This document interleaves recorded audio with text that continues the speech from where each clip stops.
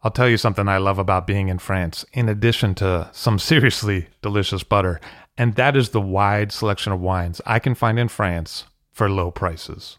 It can be much more difficult to source those same bottles back in the States, and that's why I love to buy wines out of France with Ideal Wine.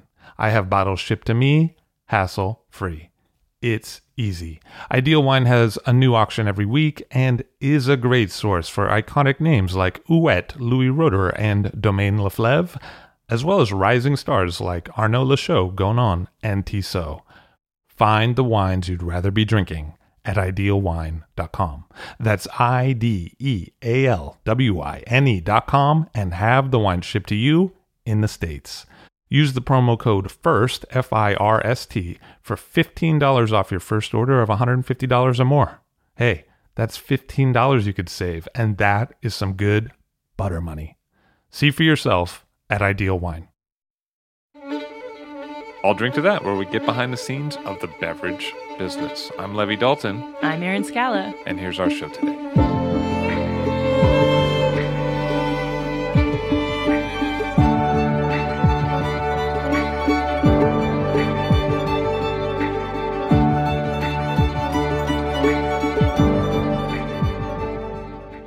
David Beckwith of Grand Cru Wine Consulting and Pick a Bottle. Hello, sir. How are you? Great. Thank you for having me, Levi. Nice to have you here.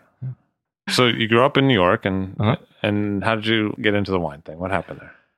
I was always surrounded by wine a little bit. I'd say growing up, my father would drink some bottles, have it on the table and stuff like that. Parents enjoying wine at meals. And I definitely remember, though, when it really hit was when I was studying abroad in Florence years ago. Junior year, semester abroad. It was spring of 2000, I guess it was at that point. So a little while ago. And I took a wine class one evening. I'm like, I'm in Italy here. I'm going to learn about food and wine a little bit, what I can, I was an art history, kind of history double major. So it all fit perfectly, if you will. I find that those things do fit really well. Yeah. Art history, wine, the aesthetics of wine and art together, history, vintages, things like that. So they definitely work. And I remember this one class I took. It was just a standard wine class that they had at Syracuse University, where I did it at. And it was just, come in for the evening, an hour, taste some wines. The guy had basically 2 whites, 2 reds, I think. He's kind of going through them, this white shows this characteristic because of this shows this red shows this. I just kind of remember getting it, a little bit. Hey, just kind of zoomed in, and I'm like, I see these differences. I see what this guy's talking about right here. So kind of for the next 2 months, I guess, that I was in Florence, I would, be out at dinners and things like that and just paying attention, to wine. It's just kind of like, what's this Vino Nobile? I haven't had this before. What's this Brunello? Ooh, more expensive. What's this? I'll have to try one at some point. And then after that, actually, my father came over and we did a trip through France, actually, driving from Florence all the way up to Paris for, great, father-son bonding trip. And I kind of told him, I'm starting to get into this wine thing a little bit. He's like, oh, all right. Well, let's find some fun restaurants and stuff like that and, see what happens. So we just go to places in the countryside. I remember one night they had at this place kind of right outside the Rhone Valley. It was like one of those, we had the old Michelin guide at that point where we're going through, and we would choose things not by stars, but just by forks, when it has 1 or 2 forks. It's like, wow, that place is probably pretty good. It's in the guide and everything. And I remember going to this one place and my dad said, okay, they have this special bottle of wine. It looks like kind of as their special of the evening. And it was an old 1983 Cornas that they had for, something like, I forget what it was, but the equivalent of $50, something like that, let's say. It was just absolute steal. And I drank it. It was great. We really enjoyed it. And then a couple of years later, as I got into the wine business, I remember the label, and it was definitely either Vosges or Clap that we had, that evening. So where'd that lead you? From there, the next year when I went back to Lafayette College, senior year, I was kind of the guy that would, invite friends over for dinner, make some pasta or something like that, and have Wine Spectator and Robert Parker out, on the dinner table. I'm looking at it, kind of taking my own notes on the wines. My buddies are sitting over here yeah, it tastes good to me, kind of thing. But just that kind of interest level was getting peaked and kind of snowballing, I'd say at that time. It's probably a good opportunity to kind of impress girls as well. Yeah, exactly. Definitely why I got into it, for sure. But no, seriously. Like, hey, yes, I can make dinner and I can pair wine. Yeah, exactly. It didn't hurt, let's say. Yeah. And then as senior year was winding down, it's kind of like, oh, I guess I have to get a job. What am I going to do with that? And I knew I was going to be traveling around for a couple months in that fall. And so it's kind of like, all right, what do I do in the meantime? And, I walked in one day to Zacky's in Scarsdale. And I'm like, wow, this store is a really great store. Just, the aura of the store itself, it's just big, open, spacious, they have tons of great wines. I was like, oh, I think I want to work here for a little bit. And I think it was Andrew McMurray, actually. I just stopped in the store because I'd seen him in the ad or something like that. Just said like, hi, I'm David Beckwith, graduating from college. Do you mind if I, maybe apply for a position in the summer or something like that? And he, referred me to this other guy, and, one thing led to another. And then, I was there for the summer. And what was that like? It was a fun introduction for sure. I mean, I kind of did a little bit of everything on the retail side of things not everything, obviously, but, everything one can do at that stage. Just on the floor, actually selling wines, just getting like kind of crash courses in, Bordeaux, California, Italy, all of that. But also I remember I processed tons and tons of the 2000 Bordeaux future orders. They were just starting to come in. And like Zacky's was one of the biggest sellers of them. So, we'd just be sitting there like talking to guys and then like processing these mega orders, seeing these like, whoa, this guy just got a case of Ossone, case of every first growth, 2 cases of label Bartol Magnums. It was just kind of amazing to see like that kind of quantity rolling through. That these collectors would do. So yeah, did that for a while, and then went to go travel, and then came back, and again, it was like, all right, what am I going to do? Well, I had a really good time at Zacky's, actually. Like, I'll talk to them. Like, and then I had heard that they were starting up an auction department. What year was that? This was in spring of 2001 at this point. And so I heard they were starting an auction department, so I called the same guy that I worked with before. It's a great guy, George McGough. And I said, like, when's this auction department starting? Are you guys hiring yet or anything? They're like, well, not yet exactly, but why don't you just come back, for a while and we'll figure something out in the meantime. And then, when they are ready, we'll see if you're ready as well. So yeah, eventually just, got the call from Don Zachariah, went upstairs, and, it all worked out. But I didn't realize that the auction part of Zacky's took off after September 11th. It did. It was in the works before then. But the first sale was in the fall of 2002. What was that like in terms of a climate, in terms of people spending money? I was unsure. Yeah. I'd say when we were doing our first sale, I think we were all kind of, talking about projections for it, and, obviously being a little conservative, and, it blew past that. We did like 40-50% above what we were kind of thinking we would do. I remember walking in that Monday morning, just kind of like, woo, with the whole team. It was great. It was a great feeling. We did it the right way. What was the wine auction landscape like at that time? Well, Zacky's really changed the auction landscape. I mean, before that, it was, kind of Sotheby's, Christie's boardrooms, at that point. And then Zacky's comes along and just makes it fun, makes it sexy, like, all right, Danielle, like one of the best restaurants in the world, just like great room for an auction, just spacious and just comforting. And it just blew the roof off. But also fully focused on wine. They didn't sell antiques or art. No, fully focused on wine. You had just wine people that were there just focused on customer service the entire time. They knew the buyers, they knew the sellers, they knew everyone involved. It was great to be surrounded by that from the beginning. What was the collector culture like around that time? It was still very focused on points, I would say. Definitely, Parker, Spectator, everyone still ruled the landscape, for sure. Like, Burgundy really wasn't that much of a thing. Bordeaux definitely ruled. Like, sales would be certainly 70 to 80% Bordeaux. Some Burgundies for sure, like, California's here and there, but Bordeaux is king. There was no question. I mean, I look back at some of these auction catalogs, and you'll just see like 1985 Chambertin Rousseau, estimate, $150 to $250 per bottle or something like that, and that was almost felt expensive, for a Burgundy back then. So people didn't, they were still just being ruled by these magazines. At that point, the sommelier culture wasn't what it is these days. The internet wasn't what it is. There just wasn't a way really to get this other information unless you just put yourself out there to buy the wines and try them and taste them, drink them with groups and talk about them. And where did that lead you in terms of meeting with collectors and working in Zacky's? Well, my position there was a wine specialist, which is kind of like an all-around wine geek. You could say you did a little bit of everything, really. You talked to the consigners about, what's hot in the market, what maybe they should be selling. You would talk to the buyers about what's great in the sale, what some of your favorites are. When the wines came in to the warehouse, you'd actually go in and inventory them, inspect them, catalog them, everything like that. You then actually have a role in doing the data entry into the catalog, like editing the catalog in the last couple of days before it goes to print. So like from start to finish, we were there. We just kind of saw everything, which I loved.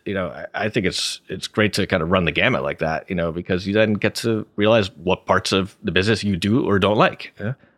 What makes a successful auction outside of the economic climate of the moment? I think it's the corporate culture, honestly, that they have. That's a big part of it.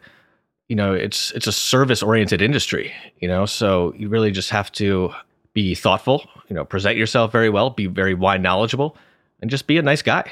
Be the kind of guy that people want to hang out with. I think that's really important in the wine business. It's a very social business. Sure, I work during the day, but then, I'm out 3 or 4 nights a week, just as work still, but it's play. But, auction houses have to do that as well. So I think that's certainly a very important part, just having like good people behind it, that can never be underestimated. And it seems like that was about the time that you started to see more and more restaurant buyers buying at auction. Yeah, you definitely started to. I'm always surprised there aren't more, to be honest, in the auction market. But I think more and more people gradually started paying more attention, especially as the auction market itself just got bigger and bigger, just got more press, more hype. That's where more of the collections were actually going to be bought, as opposed to just privately or from retailers or something like that. So in a way, people are kind of forced into that. If you want the older wine, here's where you got to go. And do you think it had a effect on current pricing? Like if old vintages of a certain Bordeaux are selling for a certain price, did that push current release prices up more? I would say the current release prices pushed up the older wines more. Got it. Like when you suddenly had things like, 2000 Bordeaux, 2003, 2005, 2009, 2010, suddenly you're like, okay, so, Lynch Bages is now being released at X price and I can buy the 85 or 82, which is, drinkable right now for almost the same price. It's like, all right, great. I'm going to focus on those more. Maybe I'll get a case of, this 2009 to keep my allocations or whatever, just, keep the sellers happy kind of thing. But, at the same time, it's like, that wine's not ready to drink for a long, long time. So when you look at an auction room, is it usually essentially the same group of people, or is it often a mix of people, or how many people really define the fine world? It's constantly evolving. I'd say. I mean, every auction I go to, I certainly see some new faces, and that's a really important part of it. Is I think getting these new people in the game. Because eventually sellers do get full. There comes a time when maybe they don't need so much wine anymore. So always need new skin in the game. But I definitely have seen a lot of the same people at the auctions for, I guess now, 13 years or so, 14 years since I've been involved in the industry. Some of the same guys, we're still drinking together, which is fun. You get to still talk about those wines you had then, how they're evolving, So you're one of the rare guys that I know who went from auctions to restaurants. That's not the usual move. What encouraged you to make that path? I'd say after 3 years at Takis, I just felt like I knew all I needed to know at that point in the auction industry. And I just wanted to learn different aspects, of the fine wine industry itself. And I remember working my first La Paulée actually in New York in, I guess it was 2005. Yeah, spring of 2005 at that point. And I met David Lynch for the first time. Great, one of the greats of the industry, just Who was such at a good Babbo guy. at that time? Yeah. And he was the wine director there. And he just kind of casually said to me, like, oh, by the way, if you know of anyone who's looking for a sommelier position, I'm going to need one in the next couple months or something. And I just kind of went like, oh, okay. And I just kept it in my pocket. I kind of pondered it over the course of a month or so. And, eventually I just thought like, it's worth chatting, let's just give him a call, and I kind of called him and said like, yeah, I might know someone, they kind of know about generally higher end wines and not all the lower level Italian stuff. Like after a minute, he's kind of like, wait, are you talking about yourself? Yeah. Okay. Yeah. He's like, I'd love to have someone like you, if it all works out, like, why don't you come down next week? So we just chatted about it and everything. And yeah, it all came together. What's David like? Oh, he's hilarious. He's one of the funniest guys in the industry, for sure. But when it comes down to it on the floor, I mean, he's all work, for sure. He'll still crack some side jokes and stuff like that, but he's focused. He's right there in the game. I mean, when I was there, it was kind of this like little shakeup going on at Baba, where David was becoming GM after wine director, and then Colin Sheehan, who's now like as a GM at Upland, took over there. So David was certainly very focused on all of that, but he's a hard worker, man. He really is. And what was Baba like at that time? I remember that was kind of the go time for Baba. I remember it was one of the first restaurants I went to in 04 or 05.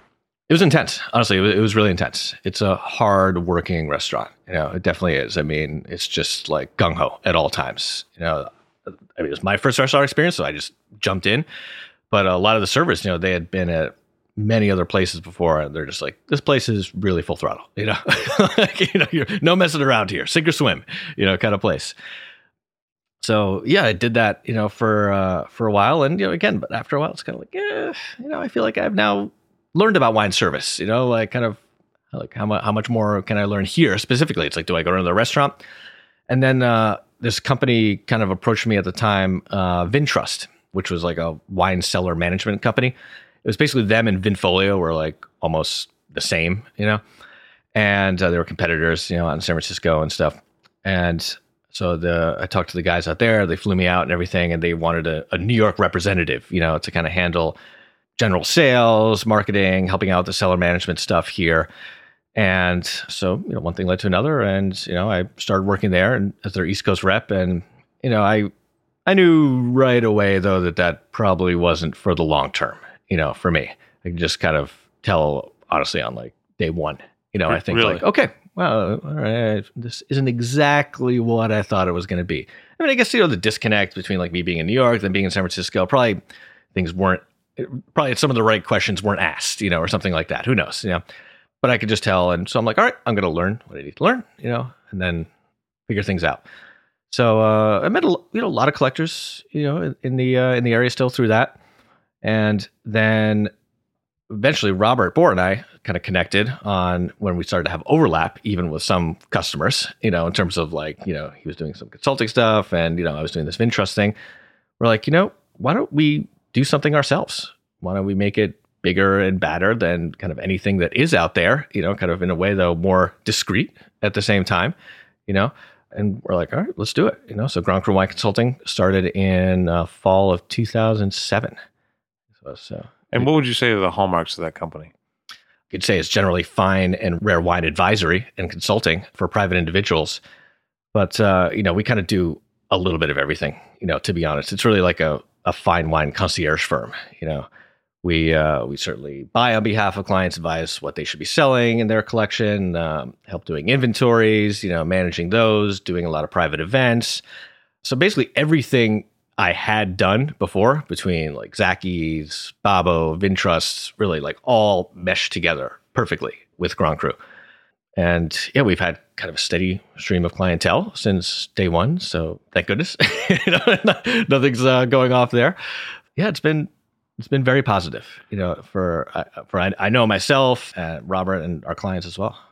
Robert had also worked for Batali and Bastianich at one time. He did. And Robert and I had met, though, years ago at Zacky's. When I was in the auction department, he was the Burgundy buyer and Champagne buyer, I believe, at the time. Which is a market in both cases that's evolved a lot, I think. Yeah, a little bit. In years.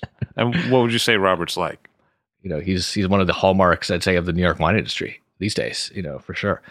He's just always a good guy to be around. I think he always kind of livens up the scene. It's not that many people that kind of just take things to another level. I think just his personality is big and everything like that. But, he always does the right thing, as well. He really always does, which as a business partner is really appreciative, of course. And what is the scope of consulting? You said that it's a varied amount of services, private events, helping concierge, but how far does it go in terms of scalable market? Is this something that a lot of people have interest in? Is this something that's always going to be just a handful of people? Or yeah, I mean, we're not in a position where we can have hundreds of clients, to be honest. We have, several dozens of clients, but it's just not that scalable in terms of our physical time. That's really what it is. I mean, people are paying for our time and expertise, with what we do. if we stretch ourselves too thin, then, we're just not going to be able to handle everyone with the kind of service that they deserve. I mean, we're dealing with guys who they're very successful, throughout their lives, and they deal with the top level of service with whatever it is, just be it their bank, be it insurance, be it their home, whatever it is, So we need to offer that kind of level of service on the wine side as well. And, if we just take things out too far just to kind of be selfish ourselves, we're not going to offer that. There are always ways to make it work, for sure, but which we've done a great job at, I think. But yeah, in terms of, massive scalability, like I can't really see that, but we're very happy and comfortable with what we're doing. So a lot of times during the 90s, I watched as people seemed to spend most of their wine dollars in restaurants on what were at the time higher end wines, but those prices have now been eclipsed massively by the current prices that similar wines receive. And one of the things I sometimes wonder is if a lot of the wine spending dollar hasn't moved to retail for higher end wines, and in fact, if there hasn't become more of a market for someone looking for professional level consulting, whereas they used to turn to the sommelier for their high-end wine purchase. Now they need a sommelier or someone with commensurate experience that they can refer to for purchasing for their own cellar. Yeah, I can see that. I mean, the internet really leveled the playing field, I would say, just things like Wine Searcher, itself. I mean, you can suddenly see where wines are selling at, where, and, just looking at auction data history and things like that. Everything is out there for the taking.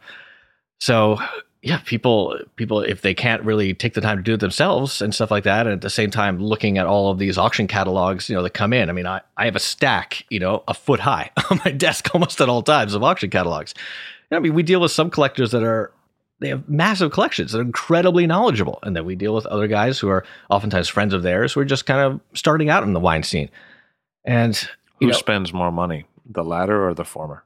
I'd probably say the former, even the guys with somewhat big collections, just because they're always looking to kind of step up, I'd say. It's like, okay, they might move from buying some Echezeaux DRC to Richebourg, then La Tâche, kind of thing. But it's really a matter of time, and, if you want a collection these days, you have to put time and energy and money into it. And so we come into play, I think, where it's like, they'd rather be at work, dealing with what they're doing, making that trade or that deal or whatever it is, and if they miss that, then, they miss maybe enough wines to buy for 6 months or something like that, which would not be good. So, they know that we're out there working for them on their behalf. So that consultancy started in 2007. Mm-hmm. So that's been a fair amount of time to watch market trends. Mm-hmm. What bets have you made that have worked? What bets have you made that have been more difficult? I'd say Burgundy, I mean, especially, it's just always gone up. It's always been like, a one-way shoot. I mean, Burgundy certainly stalled out, in the financial crisis for a little bit. It dropped, some DRCs, but not nearly as much as Bordeaux.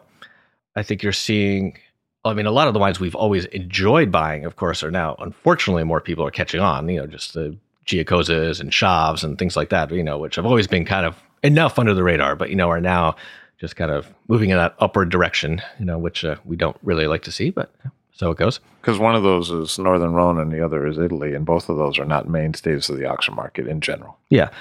It really comes down to the style of wine and producer, like with anything. All these wines that Robert and I go for, and that our clients often go for too, they're wines of distinction. The Chave wines are very unique for themselves. Let's say they hardly taste like any other Northern Rhone. Who else is making better Northern Rhone out there today? Things like that. Giacozas are, they're so spectacular on another level. Same with like Conterno Monfortino and all those kind of guys, So yeah, it's fortunately not just us, who knows about them anymore. So producer is paramount. I think so. Where do you think the market's going to go? Do you think it's going to continue to be the rise of Burgundy, perhaps to the chagrin of Bordeaux, or what's going to happen in the next 8 years? I can't see Burgundy slowing down anytime soon unless there is like another financial crisis or something like that. I mean, you have more people visiting the region and figuring out what it's all about. I mean, I still remember the first time I went to Burgundy, and it's just amazing. I had been to Bordeaux years before and things like that. And you go to Burgundy, you're suddenly like, okay, here's, slope of Bonmar right there. Oh, and like several dozen people own that one little section right there that I'm standing in. But yet suddenly you're standing in Les Velasquez or something, and it's Les Velasquez as far as the eye can see, everywhere.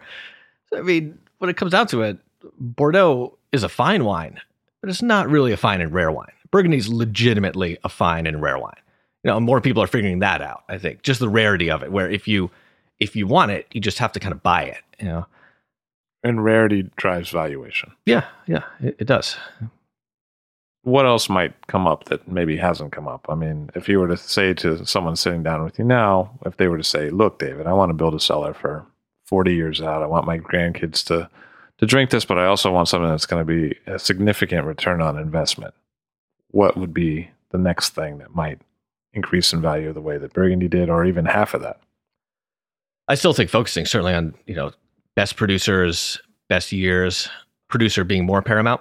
But it really comes down to style that you like. That's really what I always say. It's like, okay, this producer, makes X wine in this style. This producer makes X wine in this style. They both got 95 points, but not all 95-point wines are created equal.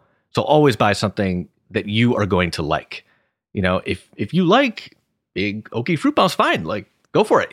Buy it. That's fine. But if you want, these kind of seamless, elegant, softer wines, in a way that are more aromatic, then let's focus on those, because personally, I'd much rather have a 91-point Soldera from Brunello than a 98-point, I won't name names, but just, oaky, messy fruit bomb, kind of thing.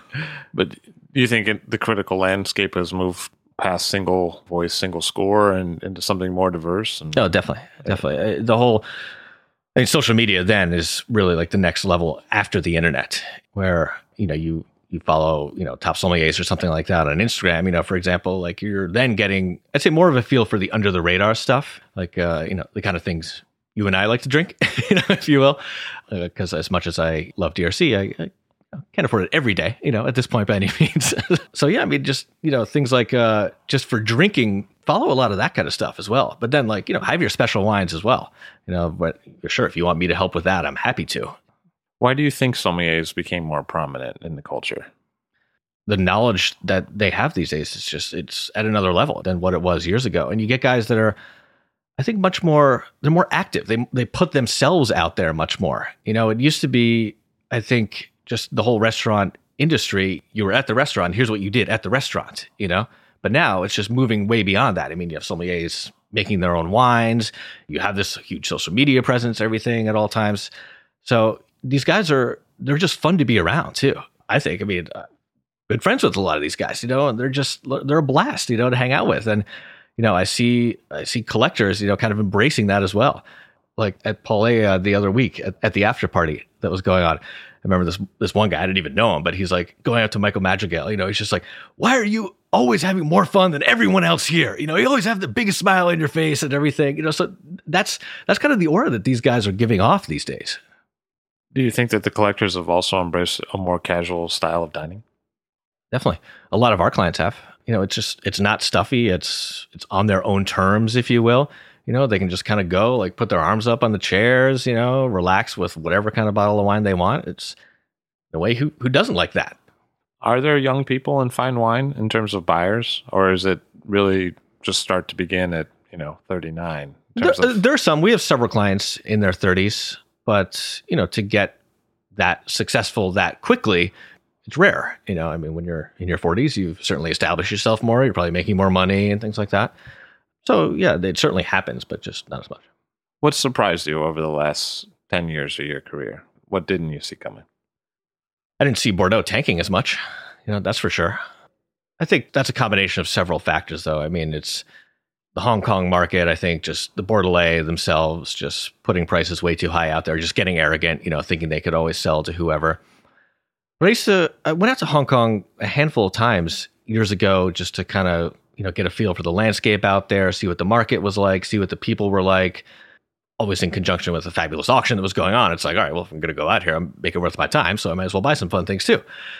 And talk to a lot of guys, see if they, were interested in kind of our services maybe or something like that, what they thought of like, Burgundy versus Bordeaux kind of things. When I was going out there, Bordeaux was definitely still like at the top, for that. They were still paying, like $60,000 for cases of 82 Lafite and things like that. Meanwhile, I'm sitting here kind of going like, that's my least favorite of all the 1982 first gross. It's like, why are they doing this? Like they should have people like me out there, being like, no, dude, like buy Obrion instead, it's drinking so great right now, that kind of thing. But hey, they were having fun with it, just wanting to do it themselves. But then really the tide turned very, very quickly. Where I kind of mentioned before, the auction houses always need to have new blood coming in because cellars do fill up. Like their cellars filled up very quickly with Bordeaux. And they immediately shied away from it. But also not just shying away from it because their cellars were full, but because also like culturally, it suddenly was looked upon like, oh, that's yesterday. Like, oh, now we have DRC. So it was really interesting to see that kind of quick of a cultural shift happening, which caught me off guard. I think a lot of people too. The Bordelais, probably especially more than anyone. Yeah, I mean, big difference between Bordeaux pricing 2011 auction versus Bordeaux price in 2013. That's not a long period in between. No, definitely. And you saw DRCs, creep up so quickly, so fast. And they've kind of plateaued a little bit, I think like the past year. The top ones have kind of been leveling off for a little bit. But right now, still a lot of the other producers like the Dujacs, the Rousseaus, the Roumiers, like they're still playing catch up. Those are definitely still on the rise, like to the point where I'll, maybe leave 100 bids at an auction, suddenly I'll only get 11 lots, or something like that. I'm like, what? Like, I was being fairly aggressive on these things. What's going on here? If it's an auction I couldn't attend. So I still get surprised, at how far these things are going. What have been moments at auction, either on the seller side or on the buyer side, where it's been really exciting or unexpected? When have you sat and said, wow, that one? I think the rise of something like Clos Saint-Jacques, Rousseau, for example. Like I remember seeing it at an auction about a year ago, and it was a case of, I think it was 99 Clos Saint-Jacques, and suddenly, it hammered at something like $6,500 or something like that. I remember I turned to Robert, I'm like, these people know it's Premier Cru, not Grand Cru, kind of thing. So these things just suddenly like throw you for a loop, they really do at these kind of prices. And what about certain wines? I know that you have a lot of knowledge about back vintages, well-known producers. What have been some of the standout wines that have really drawn you in over time? That special wine of that special cherry vintage. I still remember the first and only wine that ever actually brought tears to my eyes. A 78 La Chapelle. Oh, okay. Yeah, it's a great wine. Yeah. Epic wine. But it was really like the lead up to that. It was one of those magical nights. It was, December in New York. It was at Veritas. We were sitting there in the front area, like right there, kind of by the bar and by the glass doors. And it was snowing the whole time, so it just had this like great vibe about it. It was like right after Zaki's auction, so we're all like, woohoo, sale did great, that kind of thing. And we just had so many great wines that night. We had like, 73 Dom Perignon. I remember to start, we had a 2000 Bienvenue Betard Montrachet Carry-On, had a 1978 Corton from Camille Giroud. Then we did a 82 Monprivato Mascarello. So it just kept on like, up in the ante, like every wine. Then suddenly 78 La Chapelle came out. I remember it just suddenly blew everything else out of the water, which I couldn't even believe. And I'm just sitting there swirling it and stuff like that. And just, it's emotional, when it hits you like that. It really is, It's like, that's why you're in the industry, because you do have this attachment to it. Someone out of a plot of land on a hill, crushed grapes, put it in a barrel, put it in a bottle, and here you are in this magical evening drinking it. And especially, and like time stops when that happens. And things like that, they don't happen too often.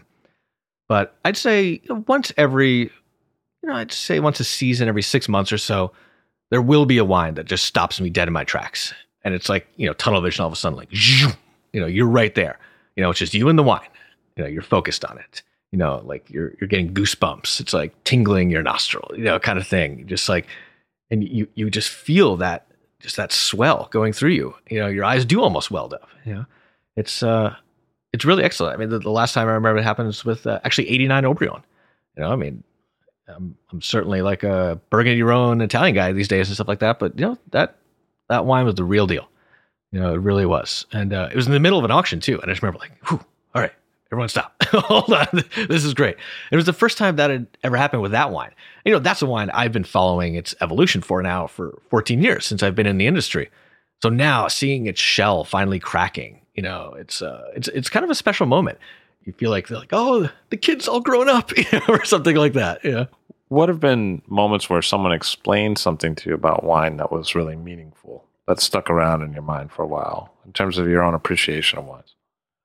Actually, even yesterday, something that was said, it's still resonating with me at the white tasting. When Richard Betts, he just said, Terry Kalin, he says, it's not oxidation, it's oxygenation. It's kind of like, wow, just like spinning the whole oxidation, maderization term on its head right there. I mean, it's really something to ponder. What happens to this wine to get it to where it is? What stages have happened, with introducing this little bit of oxygen? Like, that is what you do. So that's still just like sitting there in my head. I had to like tweet that yesterday. I was like, oh my God, that's so brilliant, kind of thing. I think visiting the vineyards, like I was getting at before, I think that really resonates also. I mean, there's no substitute for visiting a wine region, I mean, you go to Piedmont or something like that in the fall, it's just breathtaking. It's the most gorgeous wine country there is. You just look and fall autumnal colors everywhere, the smell of truffles just like, in the sky, it feels like, all around you. I mean, you just learn so much going there and just walking around these vineyards, just seeing like the elevation, the slope, where the sun's hitting, you get that feel for it, You mentioned Wine Searcher before and how it leveled the playing field. Now you're involved with a new app called Pick a Bottle. And what do you think this app might do in terms of restaurants? The essence of the app is essentially it helps the users find where to go to drink great wines. And I mean, it kind of does it two ways at this point. We have, as of now, a searchable database of wine lists in New York City. So you can kind of search around like, who's got Monfortino or something like that on these wine lists in New York. And, kind of... So you could search by the wine. Yeah, you can search by the wine. It'll tell you the restaurants that have it. Exactly. Or you could just find restaurants in your area, your kind of geographical location right there. It's like, oh, I'm near so-and-so place. Like, let's go out for another drink after dinner. Let's go here. They have a great wine list, and you can actually pull up their wine list on there and look and see like, oh yeah, they focus on Pinot, they focus on Burgundy, they focus on Nebbiolo, whatever it is. So there are numerous ways to kind of use the app in that regard. And then also at the same time, you can't limit yourself just to restaurant wine lists. So we kind of have like a list of, wine destinations, if you will, where if you're going to Paris, you're going to Beaune, like, where do you want to go there to just drink some fun wine? And we have descriptions just kind of telling if it's more of like a natural wine place, if you're in Champagne, let's say, and you actually are kind of want to have, just some dry wine or something like that, some red, it kind of tells you that. So it kind of runs the gamut a little bit. It just launched about a month ago, and feedback's been very positive thus far. How did you get involved with the project? The CEO, guy Mike Zimberg, I've known for years. Just he used to live in New York. He just collector, kind of involved in the wine scene. We had a bunch of dinners together. And last summer, I saw his LinkedIn profile updated to Pick a Bottle. I'm like, oh, something in the wine industry. What's going on here? And I looked and saw what it was. Downloaded the app, and the whole concept of the app was something that had like casually popped into my head years ago. So then finally seeing this come to fruition, I'm like, wow, that's great. Just send him a congratulatory note, like, this looks awesome. Like, happy to help out any way I can, anytime, He's like, well, actually, I was about to write to you next week, So we just started chatting about things, and eventually signed some paperwork, became a partner, which is certainly a fun new adventure.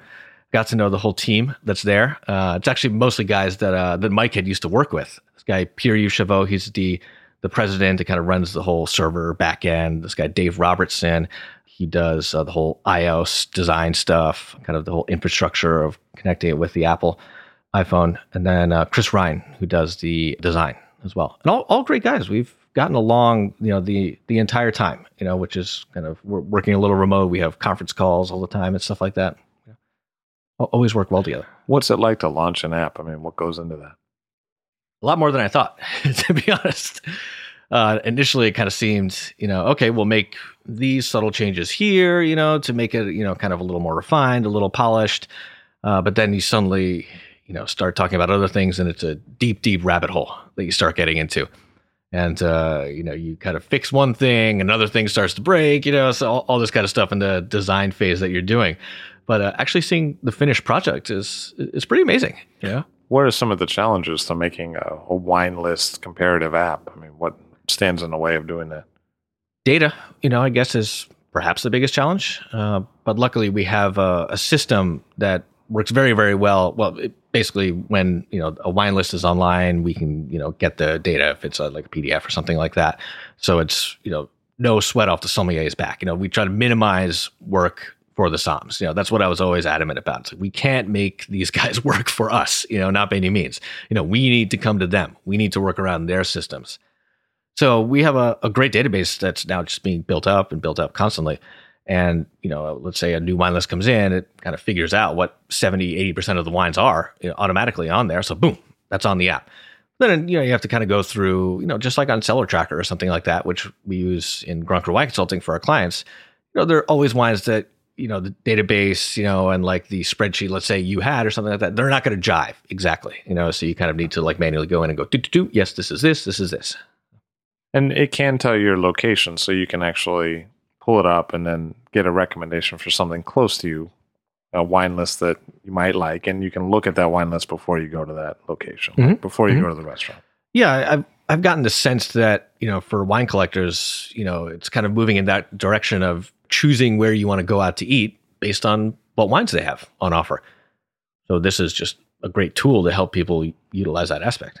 And when you pull up a restaurant, it gives you a percentage basis of what that wine list is based on. So if it's, 50% American wines, it shows that. Or if it's 50% Cabernet, it shows that. Yeah. So you have an idea of, what's on the list just right away, right there when you get on the homepage, essentially, of the restaurant.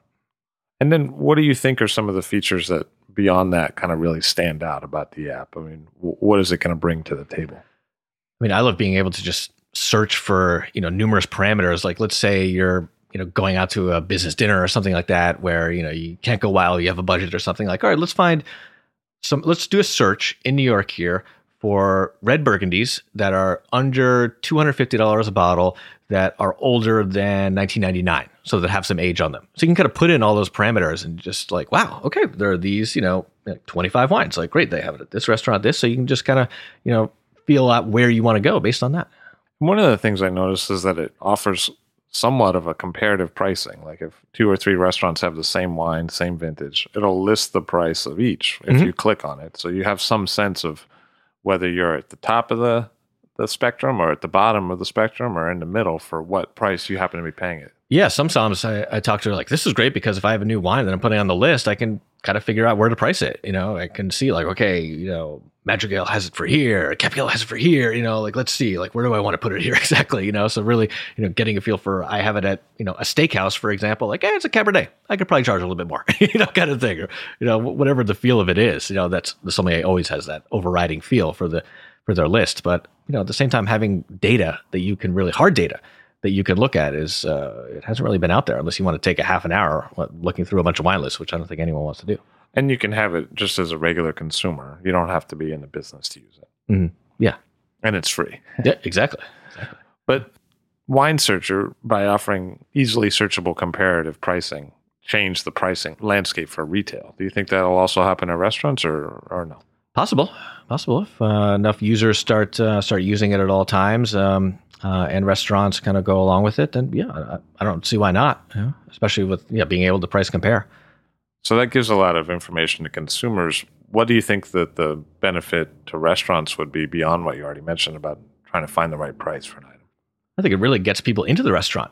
I mean, people see that they have this wine at a good price. Like, I'll go. If someone has like a great bottle of something unique, something like a Truchot or a Versailles or something, or a Fun Fourier, and they price it well, they should be rewarded. Someone should come in and drink that. The right person should come in and drink that. So you're having people that search for these wines directly, that are like adamant, like, I want to drink these kind of wines, these style, yeah, sure. They're the ones that should have it. And the restaurant should then get that money. And there's a lot of customizable filters. Like I can say, I want to search for white wine, half bottles at this price range. So I can sort of determine exactly what it is I want to narrow in on, whether it be more general or more specific. Like I could say William Fev, or I can say, something from Chablis. Yeah. You mean Dauvissat. As opposed to Fev. That is a classic wine consulting answer, by the way. So that's the first version of the app release. Where do you see it going in the future? What's ahead for you guys? there are a lot of potential directions. To be honest, it's very bare bones, I'd say, at this point, which, we kind of wanted it to be that way, to kind of, let the users kind of help dictate where it can go. I mean, there are certainly things where, we want to add in some pro features, eventually, maybe some sommelier recommended wines, ability to maybe have like a wish list or something like that. Buying a bottle in advance, ahead of time. You can then say like, oh, I'd like it decanted or something like that, or stood up, for several days in advance. You can give those kind of instructions. There are certainly ways, in addition, just, maybe the restaurants can use the data as well. Who knows? It's all a little TBD at this point, but we're open to suggestions. So moving more in that direction of advanced planning for the wine side of a meal. Like that idea that you can have some idea of what the wines are going to be on offer and how you want to approach that in terms of your own budget or maybe your own preparation of those wines. Like Exactly. you can call the sommelier and say, hey, decant that 3 hours ahead. I want to purchase it from you. And then maybe in the future one day, you could actually do that through the app itself. Mm-hmm. Mm-hmm. And what are the restaurants geographically that are in the program now? We have about 14 cities, I believe, outside of New York at this point, where they're kind of, a description is written about them. And that's just only going to be growing and growing. I'm constantly adding to that all the time. So in terms of searchable wine lists, it's a New York thing for now. It's New York as of now. And we're definitely going to be growing that aspect just throughout the country, in the upcoming months. And do you see a lot of other competitors in this zone? There was, I think, one competitor who the guys told me about or something, but I even forget the name, to be honest. But, it's kind of like a beverage thing. And, it'd say like, here, find some fun wines. But then they would have listed on the app like Starbucks or something like that as well. It's like, that seems like they're just kind of putting everything on Google Maps or something like that into the app. Well, for us, it's more, we want it curated.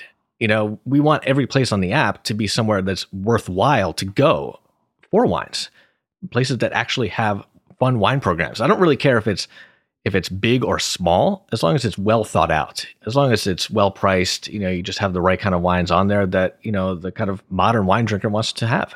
So some level of editorial curation of the actual programs involved. Definitely, yeah. So, like the guys will kind of ask me like, oh, what do you think some of the next restaurants are that we should be putting on the app? I'll be like, okay, let's definitely go for this. This isn't on yet. And we'll certainly be having more discussions about upcoming cities. But we definitely want like, Chicago, San Francisco, LA, all those kind of places on there. Is there a lag time between having the appropriate information in terms of what's available at the restaurant and then, maybe that's sold tonight and then maybe by the time the guy comes in? Yeah, it's a matter of when the restaurant updates it online. So, there'll certainly be times where, wine did sell the night before, so it's always a good idea to maybe check the wine list when you're in the restaurant, just double check like, oh yeah, they still have it. Great. Yeah, it's not $200 more now. Yeah, exactly. Because things do change all the time. It's not real time data just because, connecting to Breadcrumb or Micros or something like that would be a whole other headache I would have no interest in getting it to. Why do you think the lag time between the launch of something like Wine Searcher and something like Pick a Bottle has been so long? Like, why has it been so long that there hasn't been something like this for restaurants? It might just be because of the whole sommelier scene. Like we were talking about before, it's just gotten kind of bigger and badder, throughout the years. So therefore, just more people are paying attention to it. But also, a lot of these wines are highly allocated wines, and the distributors, the winemakers, they want the wines in these restaurants.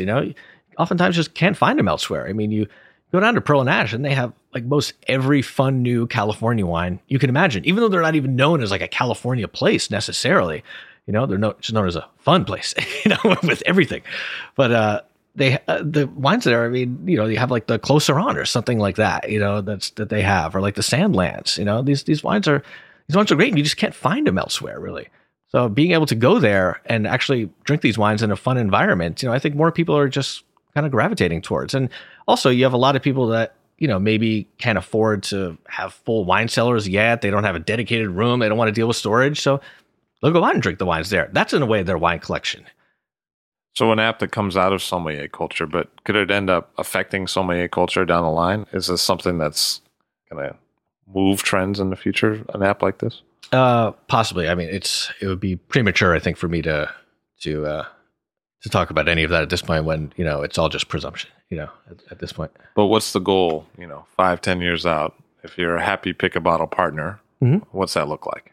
Oh, I think we have dozens of cities on the app. No question. We have sommeliers, constantly involved in the app, recommending it to other users that come in. Like, this is really what you should be looking at, as one of the top apps that's out there. Sommeliers at the same time, doing the price comparison.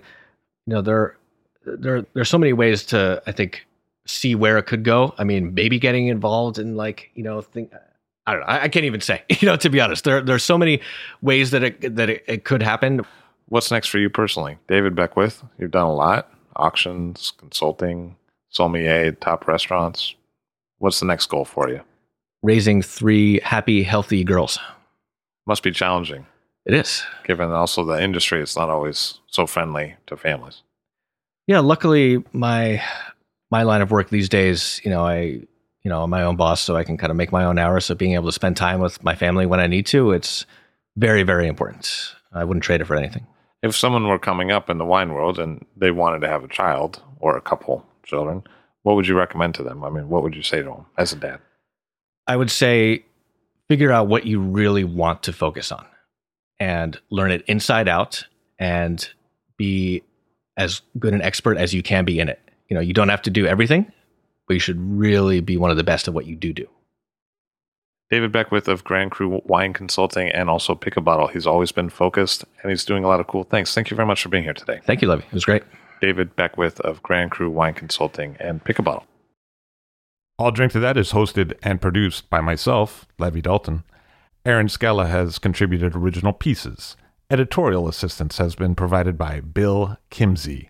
The show music was performed and composed by Rob Moose and Thomas Bartlett. Show artwork by Alicia Tenoyan. T-shirts, sweatshirts, coffee mugs, and so much more, including show stickers, notebooks, and even gift wrap are available for sale if you check the show website, alldrinktothatpod.com. That's ILL drinktothatpod.com, which is the same place you'd go to sign up for our email list or to make one of the crucially important donations that help keep this show operating. You can donate from anywhere using PayPal or Stripe on the show website. Remember to hit subscribe or to follow this show in your favorite podcast app, please. That's super important to see every episode. And thank you for listening.